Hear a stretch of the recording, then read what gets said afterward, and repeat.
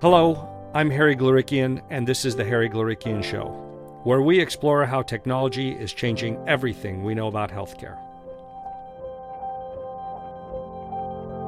You know me as a podcast host, but in my other life as a life science investor, I often run into people who've been on such interesting, compelling personal journeys, or who have such an inspiring way of looking at the world, that I know I want to interview them for the show almost no matter what they're working on. I knew Jen was one of those people when I first ran into her 2 or 3 years ago. But Jen isn't just a compelling personality. She's also the founder and CEO of a fascinating drug discovery company here in Boston called 1910 Genetics. Jen's PhD is in pharmacology, and that shows through in her practical focus on fixing the drug discovery process to get more and better therapies into the hands of doctors. To hear Jen tell it, 1910 Genetics is focused on finding the most promising new drug candidates for stubborn health problems, and it takes a refreshingly agnostic approach to everything else. The company doesn't hunt for just small molecule drugs or just protein therapies. It explores both. It doesn't utilize just one form of neural network or machine learning. It uses whatever model produces the best science for a given problem. It doesn't hunt for drugs just using wet lab data or just computational simulations. It does both. It isn't just assembling its own pipeline of drugs or just partnering with larger pharma companies. It's working on both. Jen wasn't even dead set on being an entrepreneur. She had to be talked into applying to the Y Combinator startup incubator and into accepting her Series A investment from Microsoft's venture fund. She says the way 1910 thinks about drug discovery is to start with the desired output, say a new molecule to block pain, then figure out what sorts of data inputs exist. Then they find or create all the data they need to analyze the problem. Then they transform that data using whatever AI tools work best until they get some decent drug candidates. She calls it input, transform, output.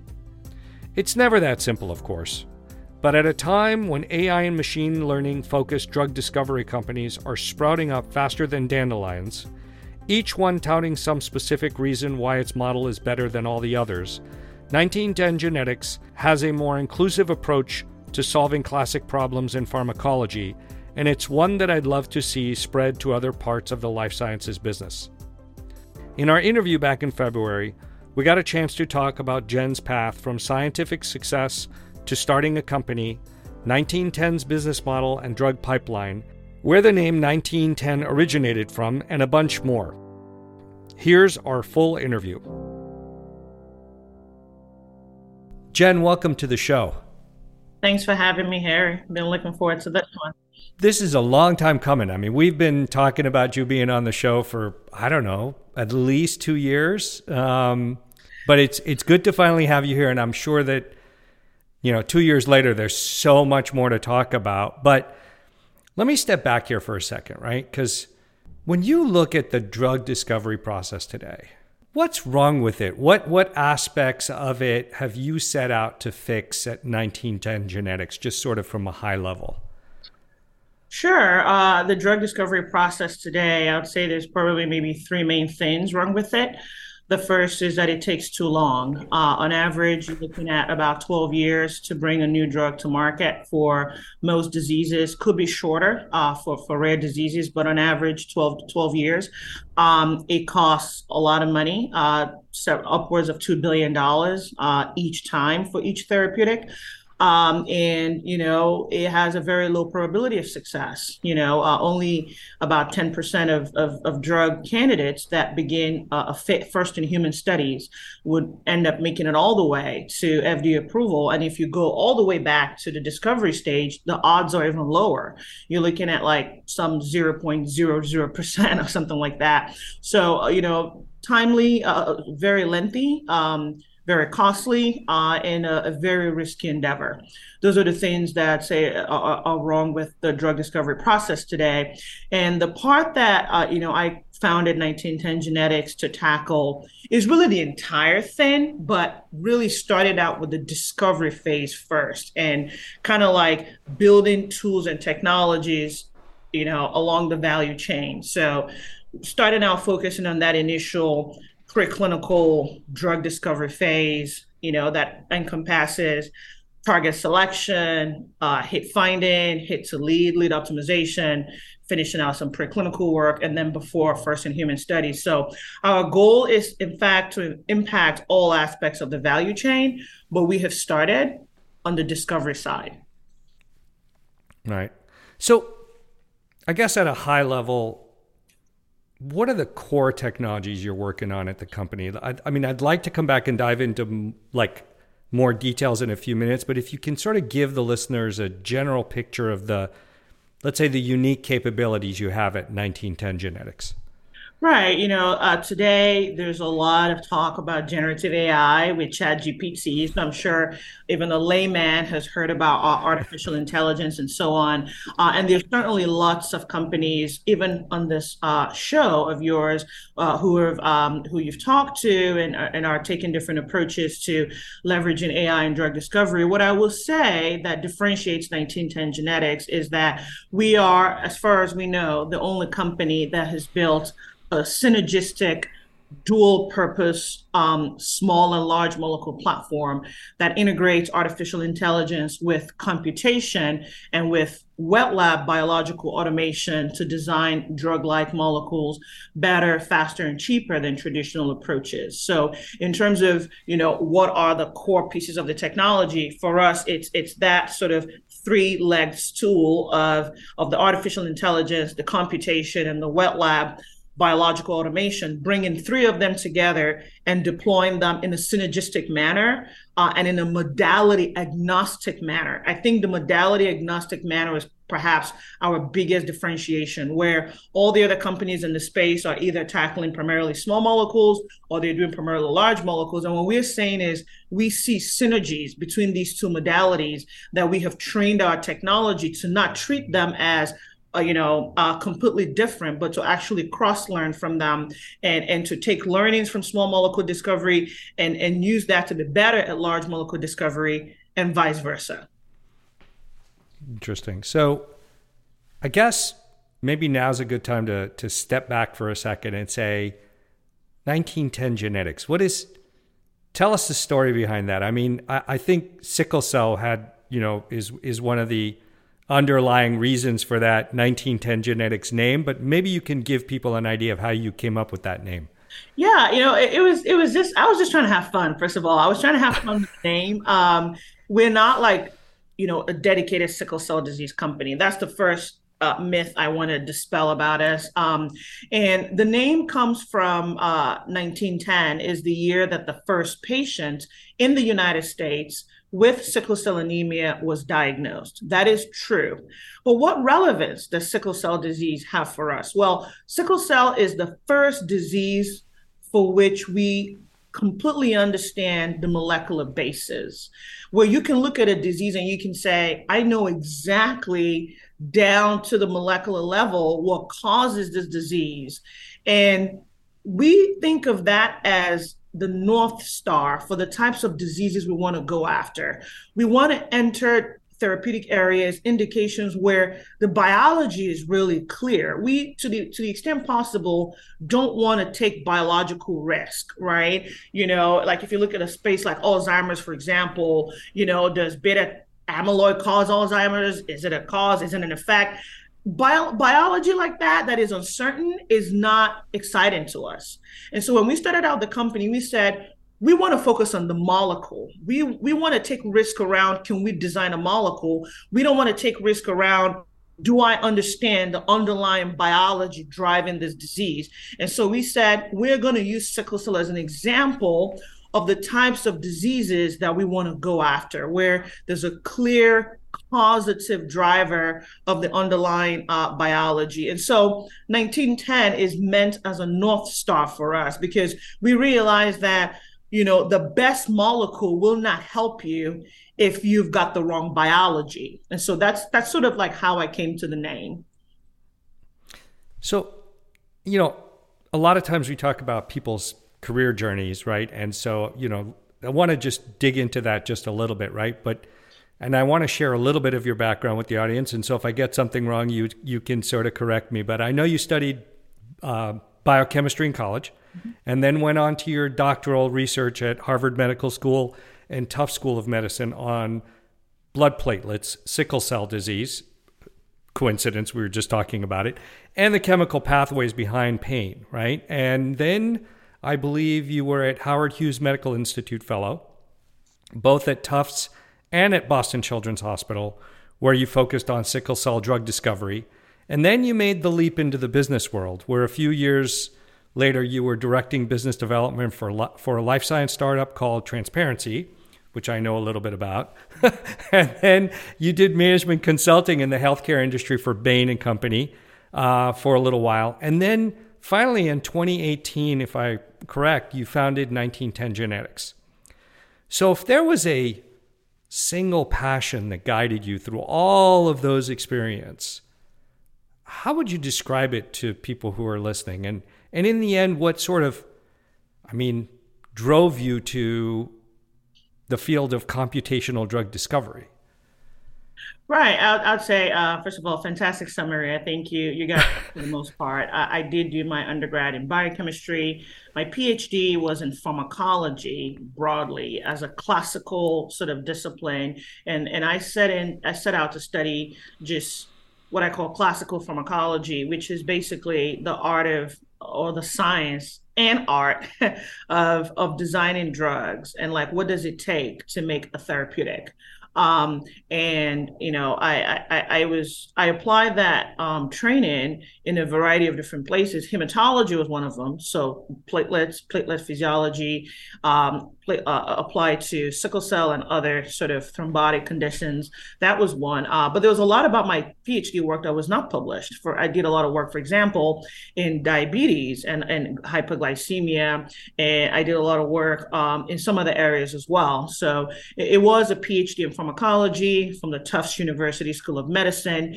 It was funded by the Howard Hughes Medical Institute. I was fortunate to be selected for a competitive fellowship by HHMI. So I was an HHMI pre-doctoral fellow throughout my work.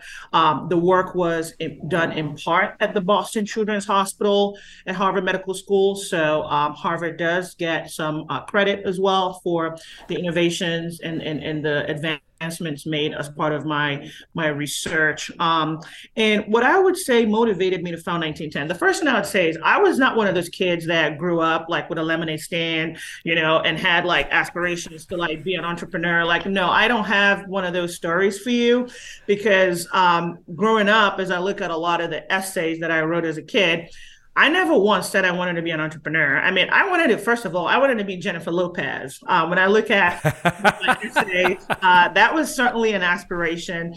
And then for a while, I wanted to be a pilot. And then for a while, I wanted to be like the president of a country, So I look at all the things I wrote throughout, like, elementary school and even middle school, and there wasn't a single I want to be an entrepreneur there. So I'm definitely one of the entrepreneur. I'm definitely in the category of like entrepreneurs are made, not born. I don't think I was born an entrepreneur.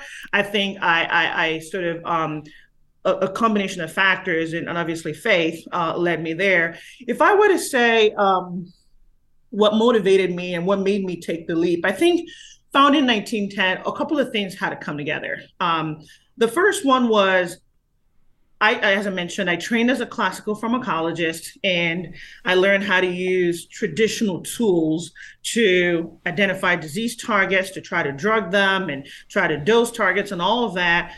And along somewhere along the line, I started to learn about, predictive analytics. Before it was called AI ML, just the idea that you can learn from data to make better informed decisions, and that you could perhaps reduce the number of animal testing that you had to conduct in order to get some sort of a verdict on a drug candidate that you were working on. And so I was sort of like keeping an eye on, trends and how the field of machine learning was progressing. And I saw that there was perhaps an opportunity to bring it to solve a pain point that I had as a classical pharmacologist. So that was where what I would say piqued my interest. But it wasn't sufficient to go found a company, because founding a company is a mental and emotional decision more than it is anything else. And I'd say the second thing that sort of had to come together was I had to experience startup culture myself to be certain that I wanted to go do it.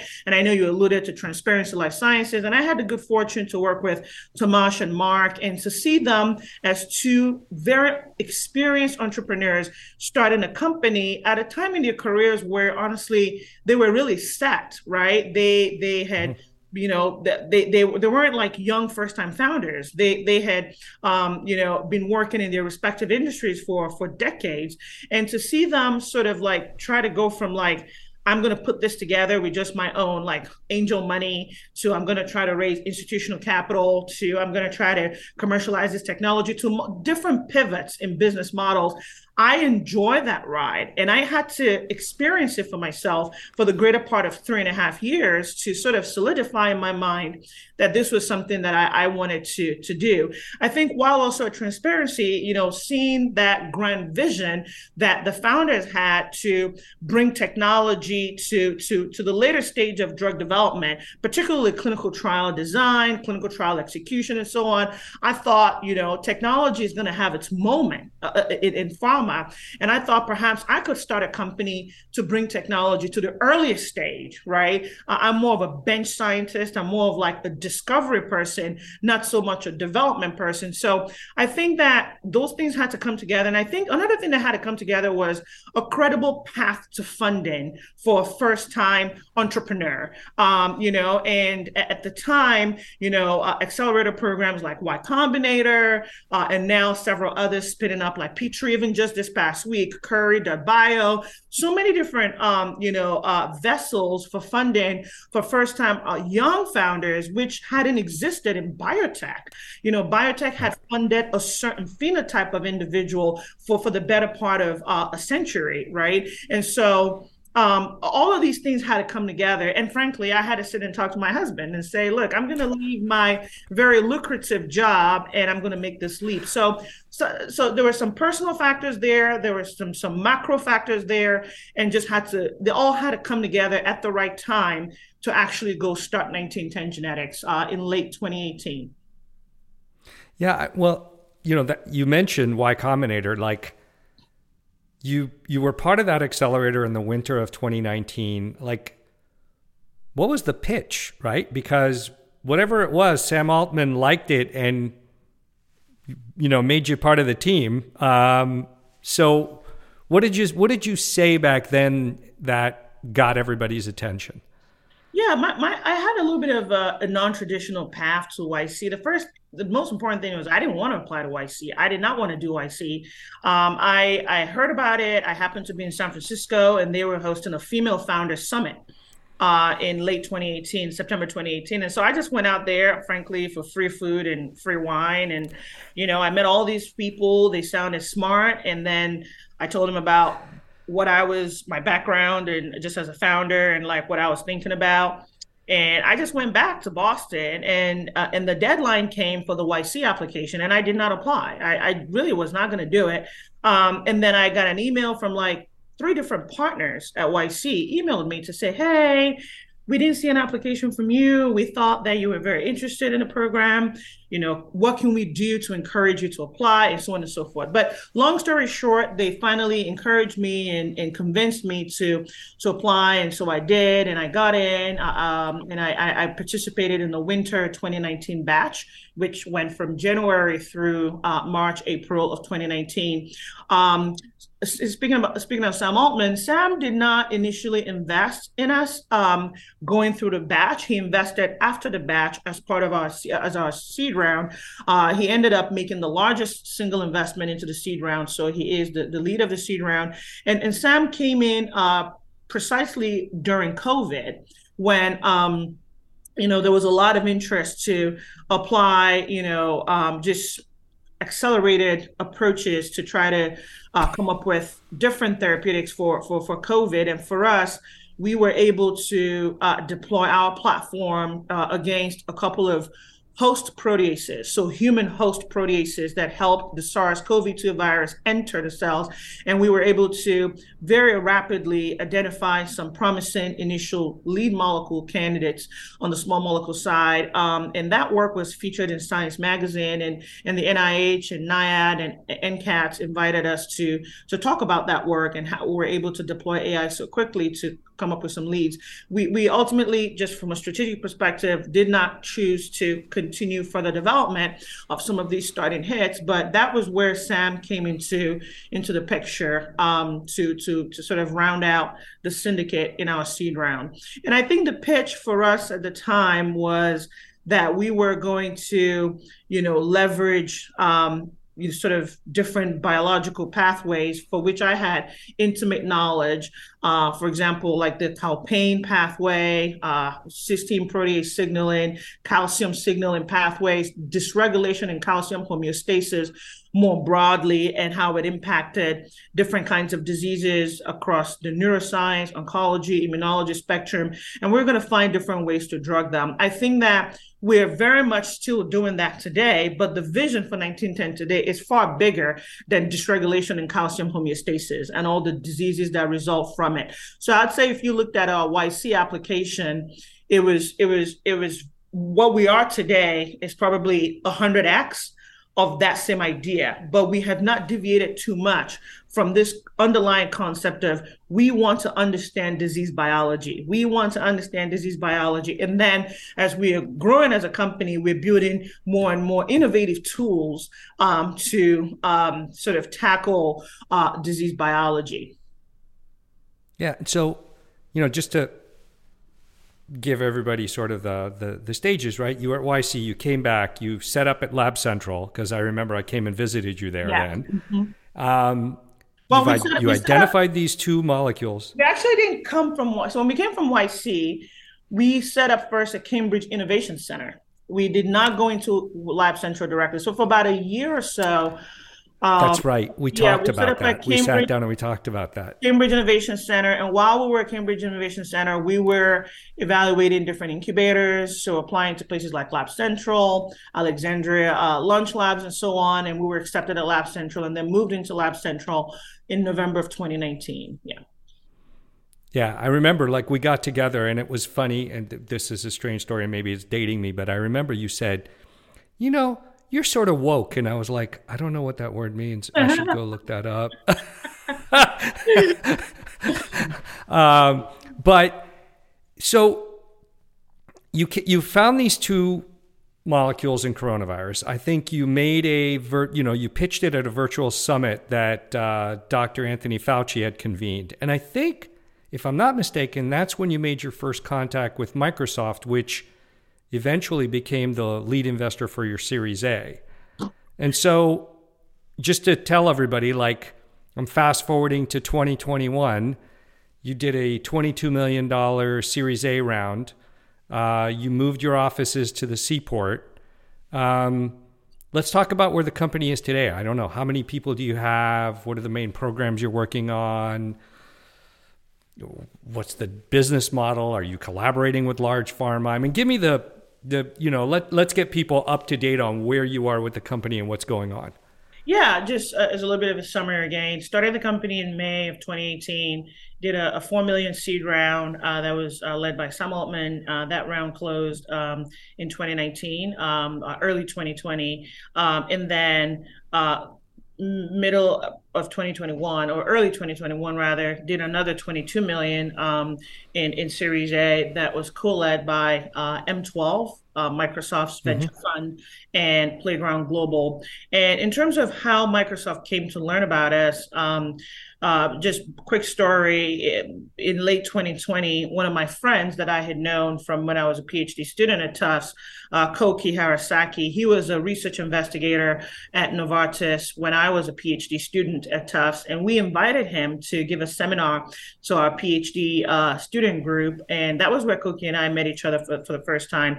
And we couldn't have imagined that 10 years later, Koki would be an investor into 1910, because he went on to join Microsoft's venture fund. And he was actually the one who sourced 1910 and actually convinced us to begin raising a Series A when we actually didn't need the money and we're not in a fundraising process.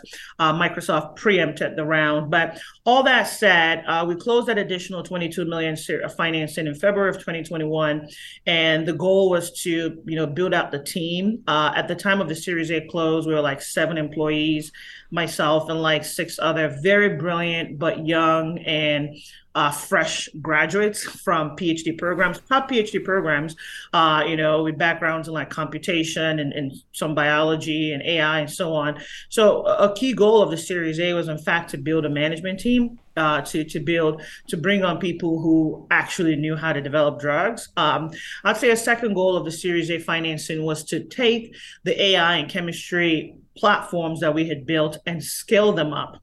At the time of the Series A funding, we were able to design drugs for like one target at a time. And we wanted to scale up and parallelize the platform such that we could be working on 10 targets in parallel if we needed to. So there was a lot of scale up that needed to be done to the platform.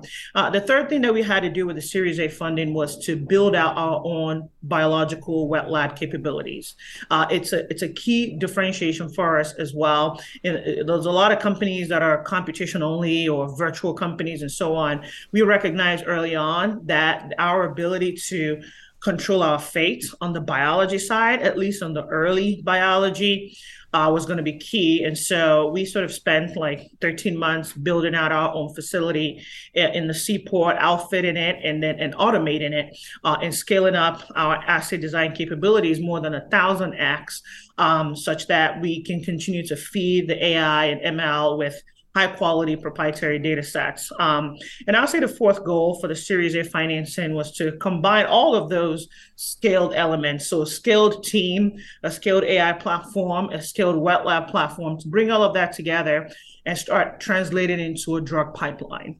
We were very intentional in the beginning in recognizing that there was going to be a period of time where we're just focused on the platform build. And we didn't want to be too distracted by, sort of like traditional asset discovery, because we knew that if we got the platform elements right, when we begin deploying it, it would be easier for us to move assets forward. So we got to a point last year where we started to think about, okay, I think the platform has scaled considerably. It's not all the way where it needs to be, but it has scaled considerably for us to start, growing the drug pipeline. And at that point, we sort of set out business model, as you alluded to.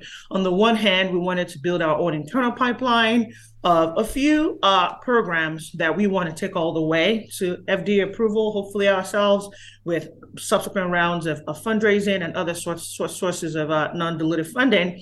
And then on the other hand, we wanted to create an external pipeline that would be comprised of programs that are partnered with pharma companies, et cetera, whom approach us to leverage our platforms in discovering drugs against targets of their own interest. So last year, we made strides on both fronts. On our internal pipeline, we clearly defined our therapeutic area strategy in areas like neuroscience, which includes neurology, pain, and neurodegeneration, but this sort of new burgeoning area of precision neuroscience, which means you want to do for neuroscience what was done for oncology some 20 years ago.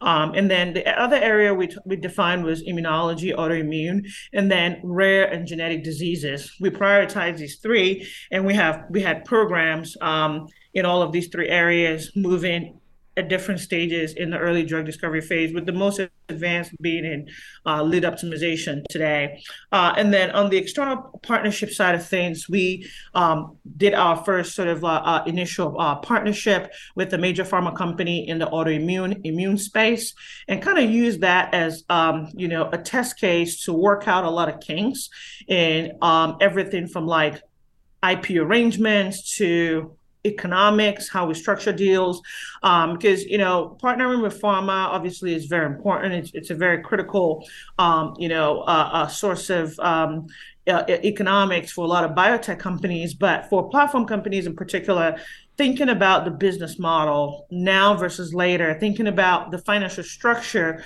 of deals is very important. So we were really able to use that first partnership to work out, how should we do deals going forward, and that was beneficial. And so this year is what I call our partnering year. We brought on a chief business officer at the end of last year because partnering is a key focus for us this year. We feel like we have scaled the platform enough and we have more clarity around the business model and around what types of partnerships we really want to be in. And honestly, what kinds of partnerships we don't want to be in. And so this year, we're only 2 months into the year, but we have several ongoing partnering conversations, and we're hoping to close on a number of those in the second quarter of the year. Yeah, I mean, I was just talking to Alex from InSilico just earlier this week, and he was saying, like, we need partners. Like, there's no way for us to take everything that the platform is generating forward. So, big pharma is sort of our friend in a sense as opposed to a competitor, right? So when you've got a platform, you can't take everything forward, right? You need somebody else to take some promising products forward for you or with you. Absolutely.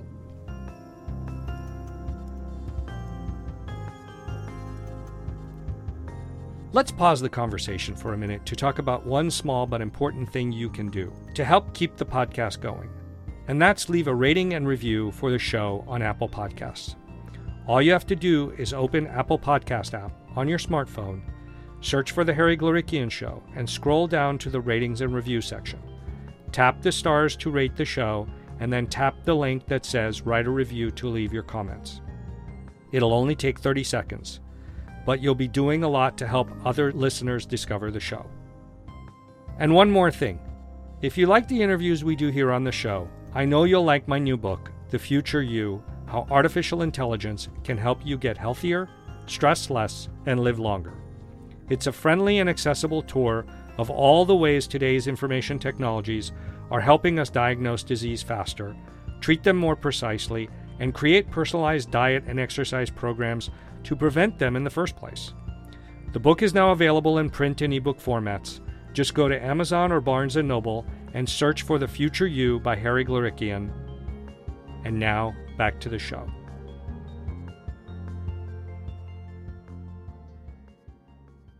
Let's jump back to the technology at the sort of the core of what you're doing. You got a single discovery platform which can accelerate both small and large molecule drugs.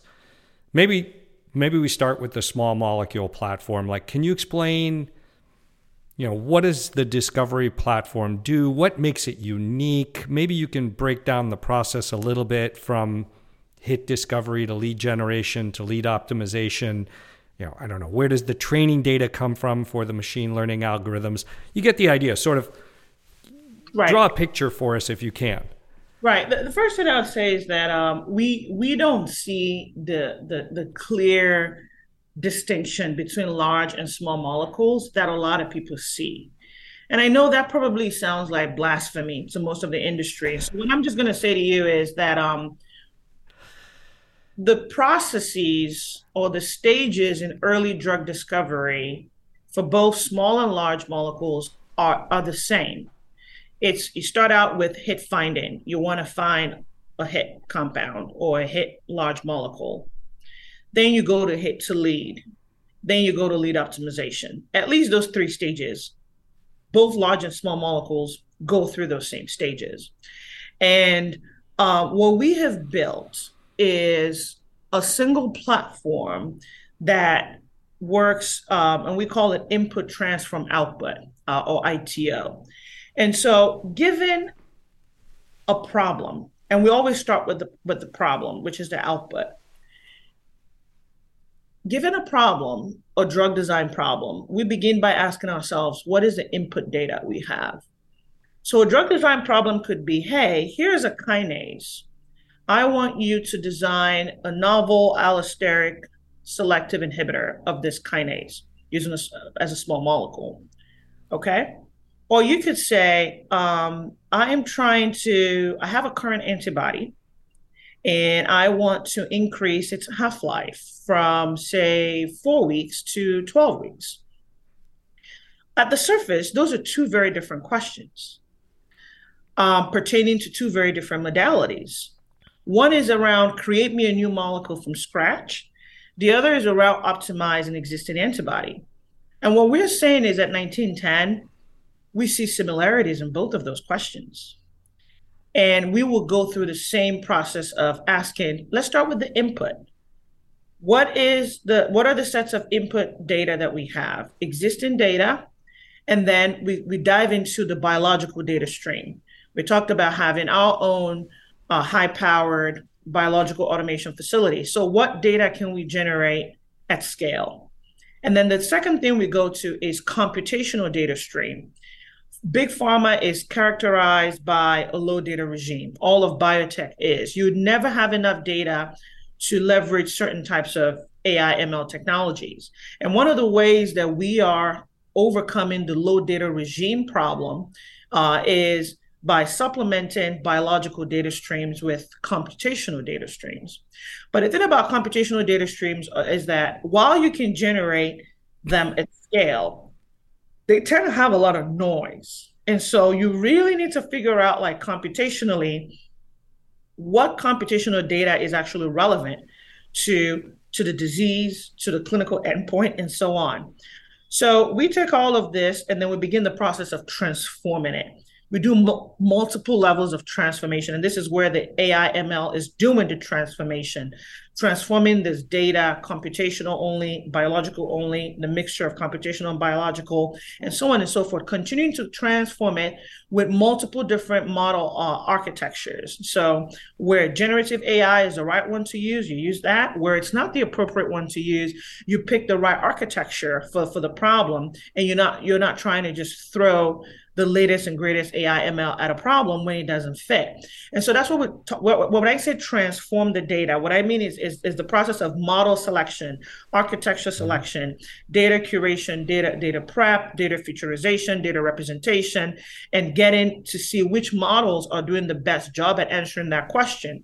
Remember, the questions were very diverse. And so once we're done with the transformation process, we do further computational structural biology, and then we're going through the process of synthesis. So in the case of antibodies, we can synthesize the resulting antibodies and see whether they have increased half-life, or we can synthesize the small molecules and see whether they're in fact novel and selective and so on. And then we get to the output stage and we begin testing them in our own in-house assays. We have developed primary and secondary biochemical and cellular assays at scale where we can test. And so we come out with the output. And so what we're essentially saying is that there are a lot of problems in pharma that in drug discovery that you can use the same input, transform, output, single process to tackle. And all you just need to be clear about is what are your data sources? How do you overcome the low data regime problem? How do you transform the data? And are you transforming the data in the right way? And how do you think about the correct output metric that actually is relevant to the disease, to the indication, et cetera? Well, and all the quality control checkpoints along the way, right? To make sure that your data, as you're transforming, you're not there's no errors being introduced in that process, right? So from an engineering perspective, is just setting up ways to say, yes, this is running the right way and the data coming out looks correct, right? Right. Well, there's the machine learning engineering piece, which is around things like machine learning operations, model metrics, performance, runtime, and all of that. There are those things. But what I mean when I say model selection is just the performance, the scientific results that you're getting. If, for example, you had tasked the generative AI with, in the transformation step, you had given it some input data and you wanted it to transform that input data and generate new molecules for you, you are not only going to be looking at the model metrics of like model runtime and so on, you're going to look at the actual molecules that were generated. And you're going to ask, well, are these molecules even valid? Are these drug-like? Are these even molecules I want to bother manufacturing? So when I talk about looking at the output of the models, I'm actually talking about the actual scientific output that you're getting and asking yourself, is this the right model architecture based on the output I'm getting? Is this the right model architecture for this particular problem? Or do I need a different tool out of my toolbox? And the good thing about the way we approach it is we don't try to sell you on any particular ML architecture, as opposed to perhaps some other AI companies who would say, oh, I've built a graph convolutional neural network that does this particular thing.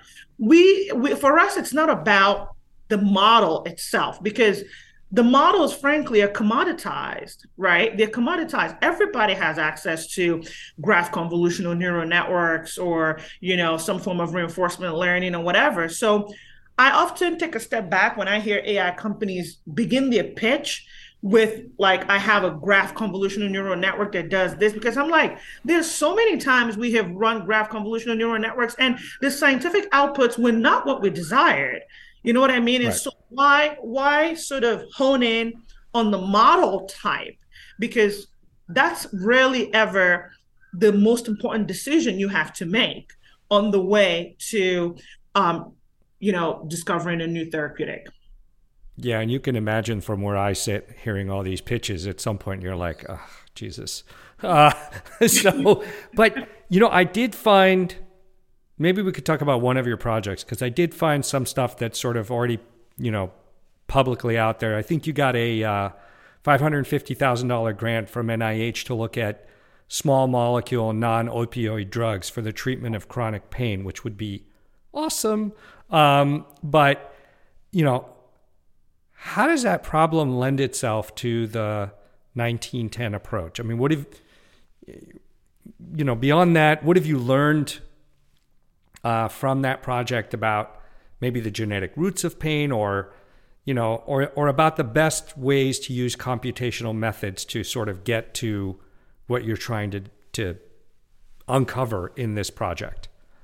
Yeah, no, there's a lot that I love about our ongoing work that's funded by the National Institutes for Neurological Disorders and Stroke, the NINDS, and the NIH. First and foremost is it builds on disease biology that I eliminated during my PhD work. So this idea around calcium dysregulation and how certain disease targets, how certain biological targets that are responsive to calcium, how they could, sort of start certain disease processes. So the underlying biology was something that I had uncovered during my PhD work. Now, what I did not have during my PhD work was a novel molecule to sort of target that disease biology, and that's where the NIH funding came in.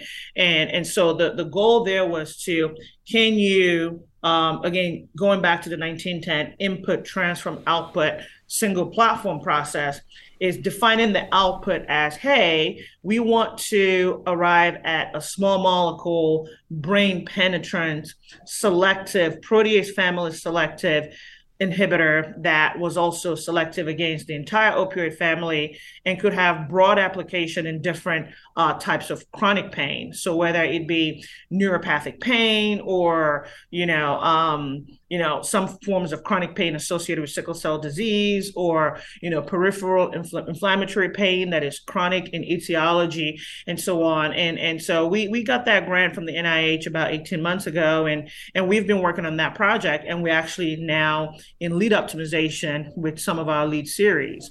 Again, it's about, we don't think of that problem any different than, say, the antibody problem I described to you. Again, to us, it's about what is the output, define the output, what are the metrics, and then work backwards from the output and say, okay, well, what does my input need to be? What are the existing data that I have? What are the biological data streams I need to create, the computational data streams I need to create? Then go to the transform step. How can I transform this data? And what are the right sorts of AI ML approaches I need to use? And you might not know the right one initially, but you try a couple of different transformational steps. And in the case of this opioid example, we leveraged 4 different ML architectures. We leveraged a long short-term memory network. We leveraged a random matrix discriminator. We leveraged a graph neural network, all in parallel to get to the final sets of initial lead molecules that we had today. So it's an example of how we've taken a very clearly defined problem, turned it into a very clearly defined output in the form of like desired chemical characteristics in the lead molecule, in the lead compound, and then started to build the input data that we need and transforming that data in all kinds of ways to arrive at what we hope to be, hopefully, a development candidate soon.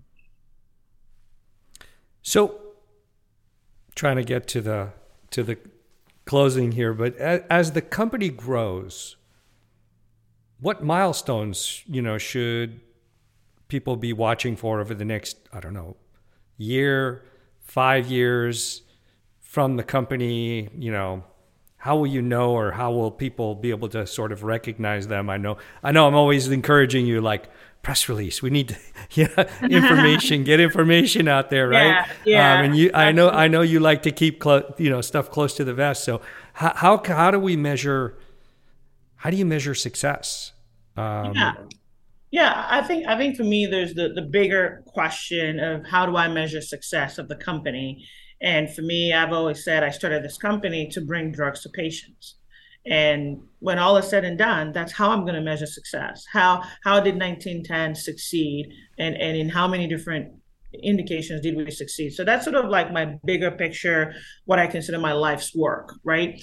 In terms of this year, what people can look to for us is, we're not too big on the press releases, as you've known that about me from the beginning. But I think this year we want to be a bit more vocal about technological progress. We've shied away up until now from publishing key aspects of our technology, but I think this year you're going to see more from us, especially around this idea and this differentiation pillar of building a synergistic platform that can tackle both small and large molecule therapeutic questions. I think whether in the form of scientific publications or in the form of blog posts or scientific presentations, I think that this year we're going to be more vocal than we've been in showing why we think the industry needs to start to think of these as being opportunities to cross-learn versus I'm a small guy or I'm an antibody guy, and so on. I think that's one of the big things that I think I'm excited about, to see my team sort of be out there in different forums to sort of share how we're thinking about this and why we think it's somewhat revolutionary in the way drug discovery is being done. I'd say that potentially want to also be vocal about some partnerships this year. We've done, like I said, a major partnership in the past, and we didn't announce that. But I think this year we want to be vocal about partnerships, and this year we want to also be vocal about progress in our pipeline, and ultimately be vocal about fundraising, whatever the next fundraising milestones for us might be. Well, as someone in the space, I look forward to reading the papers and reading the press releases and keeping track of the company. And I wish you, incredible success, because, we need companies in the space to move forward and be successful. So great having you on the show. Thank you so much, Harry. It was my pleasure. That's it for this week's episode. You can find a full transcript of this episode, as well as the full archive of episodes of The Harry Glorikian Show and Moneyball Medicine at our website. Go to glorikian.com and click on the tab Podcasts. I'd also like to thank our listeners for boosting The Harry Glorikian Show into the top 3% of global podcasts. If you want to be sure to get every new episode of the show automatically, be sure to open Apple Podcasts or your favorite podcast player and hit follow or subscribe. Don't forget to leave us a rating and review on Apple Podcasts. And we always love to hear from listeners on Twitter, where you can find me at hglorikian. Thanks for listening, stay healthy, and be sure to tune in 2 weeks from now for our next interview.